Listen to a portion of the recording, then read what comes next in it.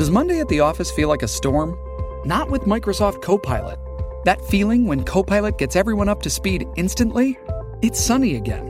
When Copilot simplifies complex data so your teams can act, that sun's shining on a beach. And when Copilot uncovers hidden insights, you're on that beach with your people, and you find buried treasure. That's Microsoft Copilot.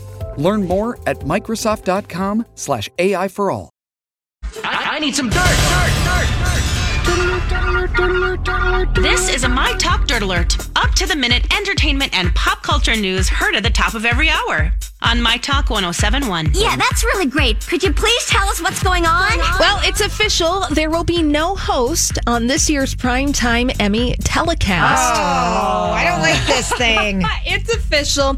It's the first time the Emmy Awards have been hostless since 2003. And Variety is reporting that having no host will give the telecast time to celebrate big TV events like the ending of Game of Thrones and major TV anniversary milestones like the 30th anniversaries of Seinfeld and Beverly Hills 90210, and maybe They celebrating. could have done that without a host. That is a bunch of hogwash. You don't want to celebrate Friends or ER having a 25th anniversary? We already went through that. We already lived that. My kids would say, I already experienced that, Mom. I don't know. I don't like this trend of hostless. I don't either. It just it's seems, a cop-out. It is. Well, Thank you. We're supposed to be entertained. Think of the viewer.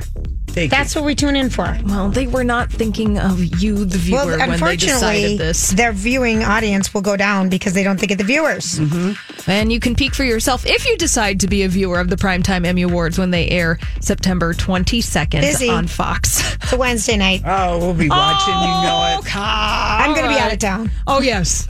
How convenient. Taylor Swift. Washing your hair. Yes, washing your hair. You know, Lori, look at Lori. She has a flashlight with her lip gloss right now. Lip gloss she's putting on. Give that to me. You're putting it's on Michael Kors, and it has a flashlight. It's Karl Lagerfeld. And it has Uncle Carl is on the top, the little skull. I'm obsessed with Give this. it to me. Because it has a flashlight. Flashlight. Right here. Yeah. Flashlight. Wow. And a mirror. Oh, this is too much. Thinking of everything. Well, oh my gosh, I love this. Slap on some lip gloss, and I'm going to tell you about Taylor Swift. She's performing at the MTV Video Music Awards just 3 days after the release of her new album, Lover. That is going to be broadcasting August 26th, live from Newark, New Jersey. Woo-hoo! And Swift earned 10 Video Music Award nominations, and she's tied with Ariana Grande for the leaderboard. Something tells me that Taylor Swift is going to be winning a little bit more than Ariana Grande, since Ariana Grande said that she was busy and cannot perform at the MTV Video Music Awards. So we shall see.